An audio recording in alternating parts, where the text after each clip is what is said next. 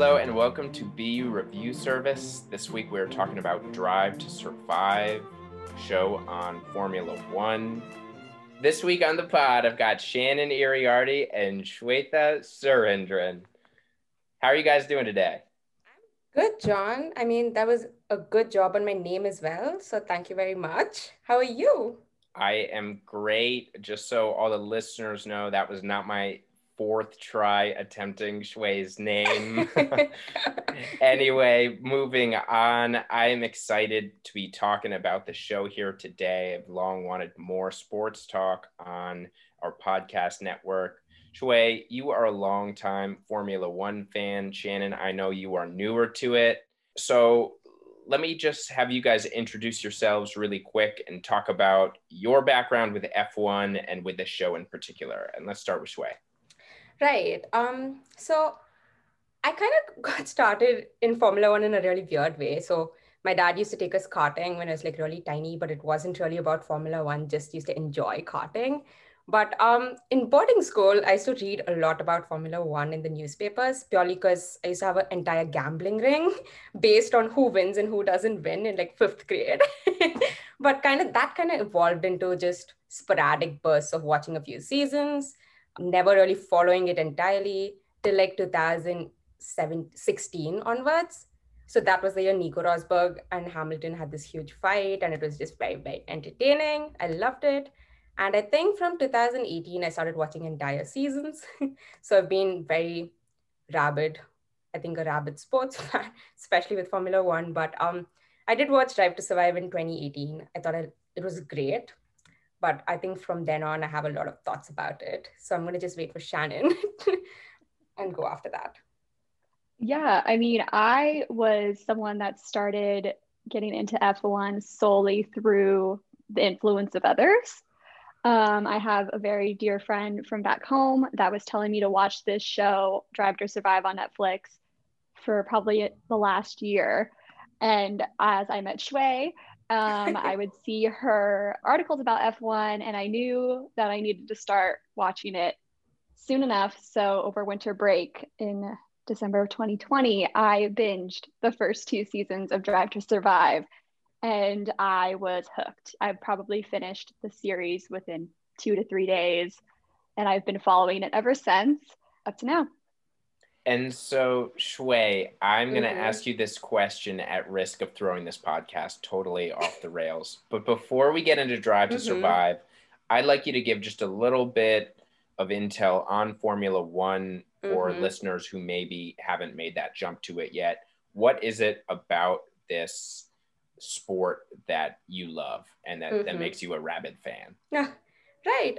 So Formula One is generally a racing series. It's 10 teams, 20 drivers, exorbitant amount of money spent on every car. And they just go racing around the globe. And I think there's a certain appeal to 20 guys deciding to step into a car that's going at 200, 300 odd miles an hour per minute and deciding to round corners at the same speed and overtake each other at the same speed. And I think every driver in the field is a personality in themselves. It's such an elite world, I feel. I think it's like I'd like to think of it as a modern art museum, right? You can never really understand it, but you're all like very awestruck by it, like looking at it from outside. So I think that's what kind of drew me to it. The speed, the money, the glamour of the whole thing. If you think of Formula One, you think like Monaco. They have this like the champagne's flowing. It's just great. I think it's a great spectacle. It's not just sport, it's entertainment. And I think that's what kind of drew me into that. And I think that's a great segue into Drive to Survive, which is obviously this intersection between the sport itself and all the entertainment and personalities around it. Yeah. So Shannon, can you talk to us a little bit about sort of how this show works? What does an episode of Drive to Survive look like? What does a season of it look like? So the series is set up to cover one season, and they have 10 episodes per season. So they ideally would cover one race per episode, and they would also cover one team per episode. Or they would highlight a couple of the drivers, depending on whether they're on the same team or they're on separate teams. But they basically walk you through a weekend on any given race day. or so you'll start on the Friday and then you'll end on the Sunday. So they kind of change throughout the season. That's usually kind of the parameters of how it goes. And as somebody who had never watched any Formula One or anything like that going in, I have to say I can definitely see how even new fans get hooked on this show, because it really does invite you into this whole world of personalities. Like, it's not just about the drivers. You're meeting the team owners and the people who work on the cars. And I think the show does a really good job sort of explaining to people who don't know, like, the big time drama behind these weird, like, technical car malfunctions and decisions that wouldn't have made any sense to you unless you were a hardcore fan right before that. So let's talk about season 3, because that is the newest season that just dropped on Netflix on March 19th. So this covered the 2020 season. Shui, what are the big sort of arcs of the 2020 season that you can expect to see on season 3? So I think with season 3 especially, what happened on track during the season and what they showed on the show is quite different. So I would say the storylines vary, but some of the biggest arcs were, or just generally between the both of them, were the Mercedes dominance. They had this incredible new steering system called DAS. So that was a story that kind of just ran throughout the year. Lewis Hamilton matched Michael Schumacher's 7th world title, which was it's record breaking. They also, my favorite team, my darling Ferrari, were in the doldrums last year. They had a very, very, very miserable year. So I think it was the worst season for them in like 40 years.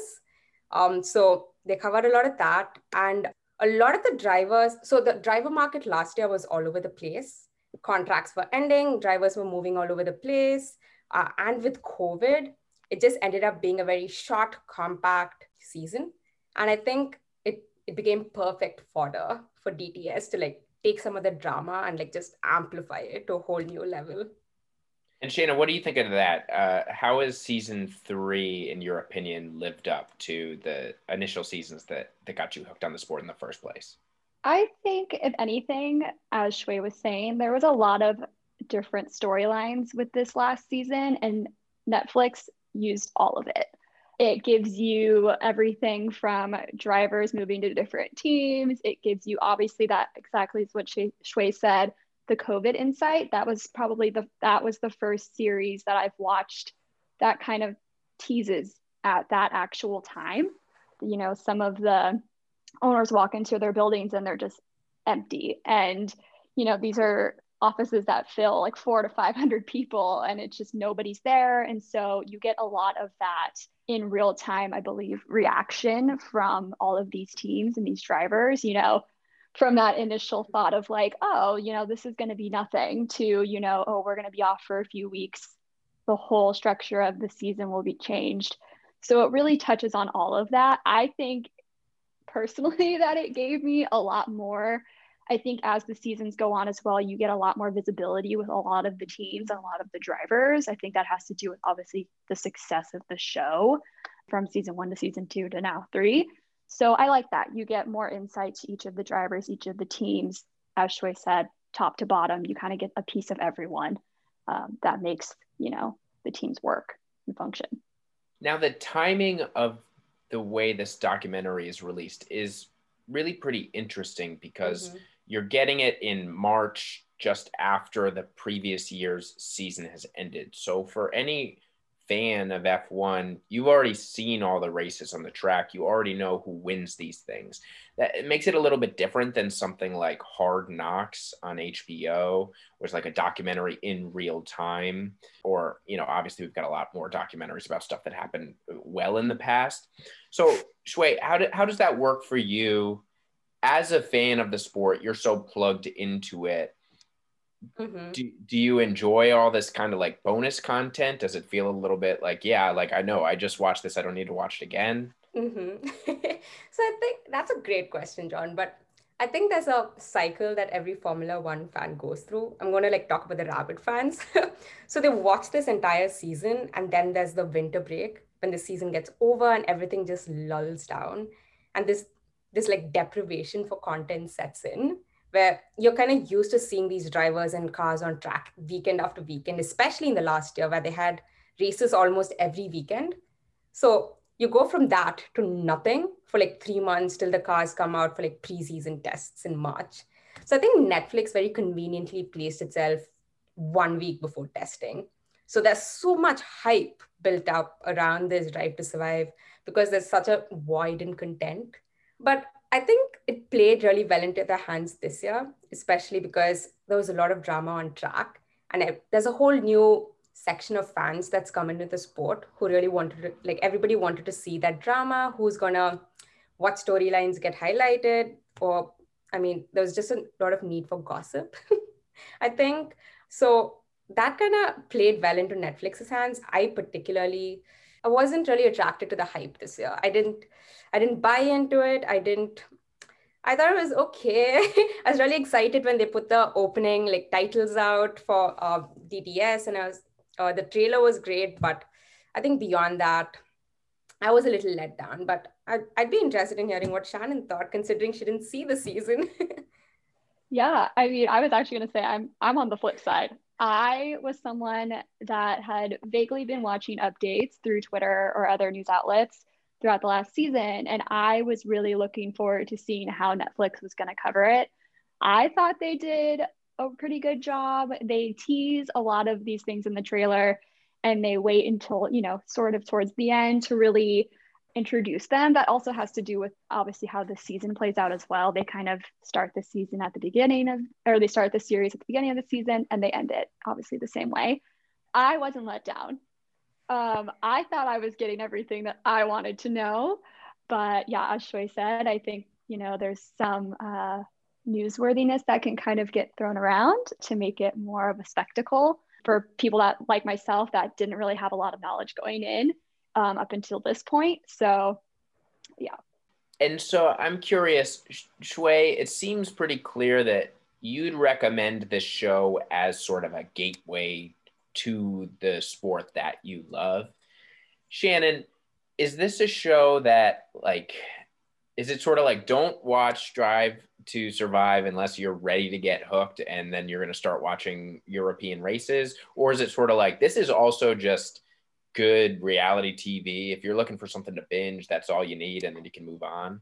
I mean, I think it's a little bit of both, to be honest. I'm a big sports fan all around. So for me, I found it easily addicting just because I can easily dive into a sport and just get really into it really quickly.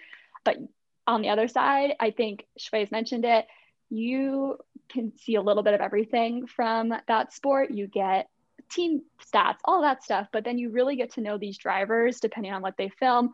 There's so much that goes on between the dynamics of two drivers in one team, as they're not necessarily always working as a team. They are also their own opponents. So you get all of that. And I can totally see the reality end of it. The drama with driver contracts ending, and, a lot of these drivers in this last season decide to make their decisions really early on in the season. That causes a lot of, not controversy, but just makes things a little uncomfortable with their own teams and, who they're already now speaking with for the next year. So you get a little bit of both, I think, from like a sports angle. If someone's really interested in that, you might be like myself and get really hooked. But I could also see maybe you watch a season, you get some drama from a few 20 different people plus, and you kind of get that fix too. Yeah, one of the things I think is really cool about it is sort of that drama, everything that happens off the field or off the court is such a big part of being a sports fan right now. Like, and something especially like the NBA, it's a massive part of the NBA world, is not what's going on in the games, but everything, the teams moving around, contract demands, all that stuff. But I think it's usually people start watching basketball and then they get sucked into the drama. Right. And this show seems to have the ability to work in the opposite way, where Netflix is able to present the drama in a really captivating way, which then feeds you into watching the actual races. And so I know there was a big race today, start of the season, I think. I want to give you guys a chance to go off on that a little bit. Shui, how was the race today? Tell us about it. Oh my God. I I feel like I'm still shivering from that race because it was beyond. It was great. I mean, I just finished writing the race review, which comes out on Buns. Shameless plug, so everyone can read that.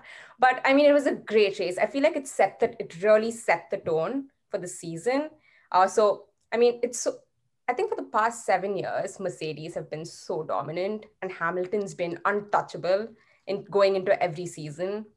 So this year, Max Verstappen is like really taking the fight to him. And he finished zero point 0.7 seconds behind Hamilton today. I mean, I was like pacing around the room and I don't even get nervous usually.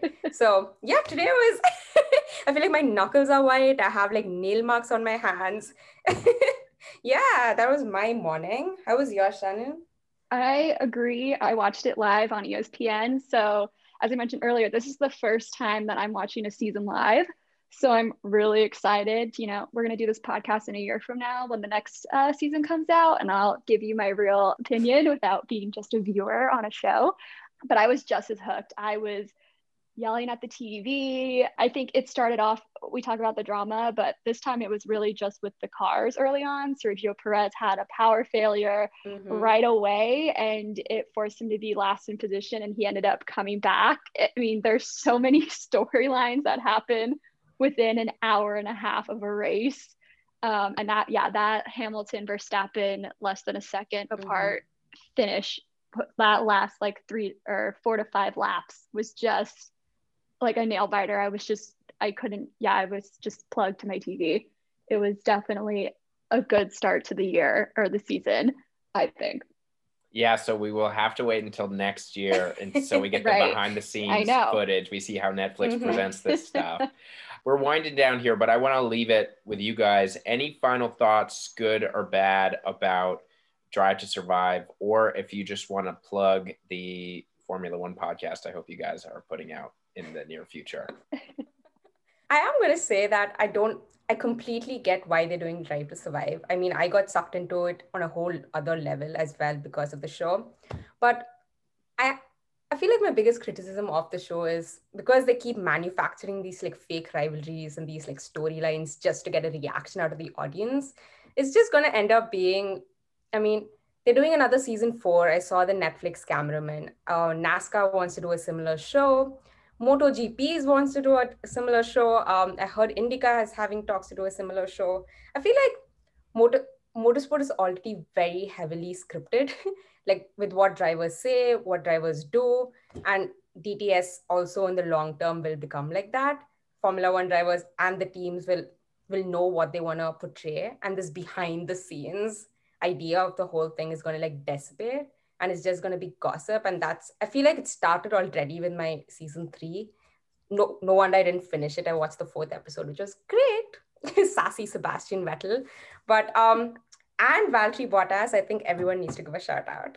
It was a great episode. Did you see that, John? I think it was episode 2. Yet. Oh no, you have to see that one. There's a particular scene. It'll leave everyone really uncomfortable. But I think that's my biggest criticism of the show. I'm curious to see how they take it going forward, whether they're just going to have season 100 by the time the next grandchild of like Hamilton's there. But I'm just curious about that. But I think it's a great place for like new fans to enter. I think everyone should watch it. Formula One is great. There's a place for everyone, especially like young women, people of color, people who are not represented in the sport. I think they should, this is a great place for them to like get hooked, get involved, start writing, submit to Buns. See, I'm getting good content for you. Yeah. Go Formula One. Yeah.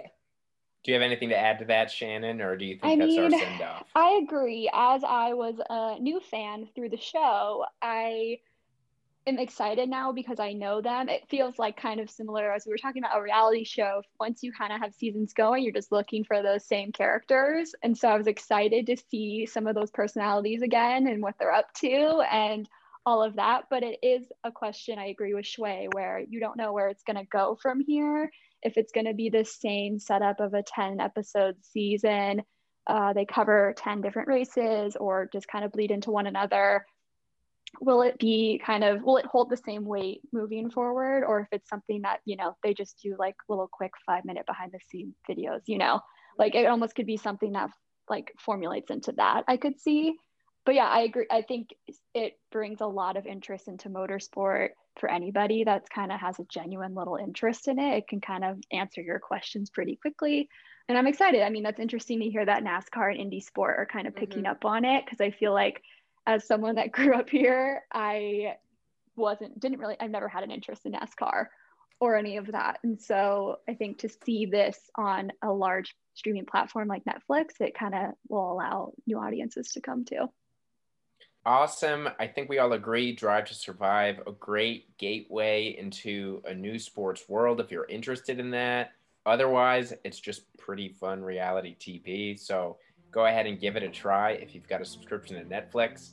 That's going to do it for us this time. You've been listening to BU Review Service. We'll be back next time to talk about whatever's new in streaming. Thanks and have a great week.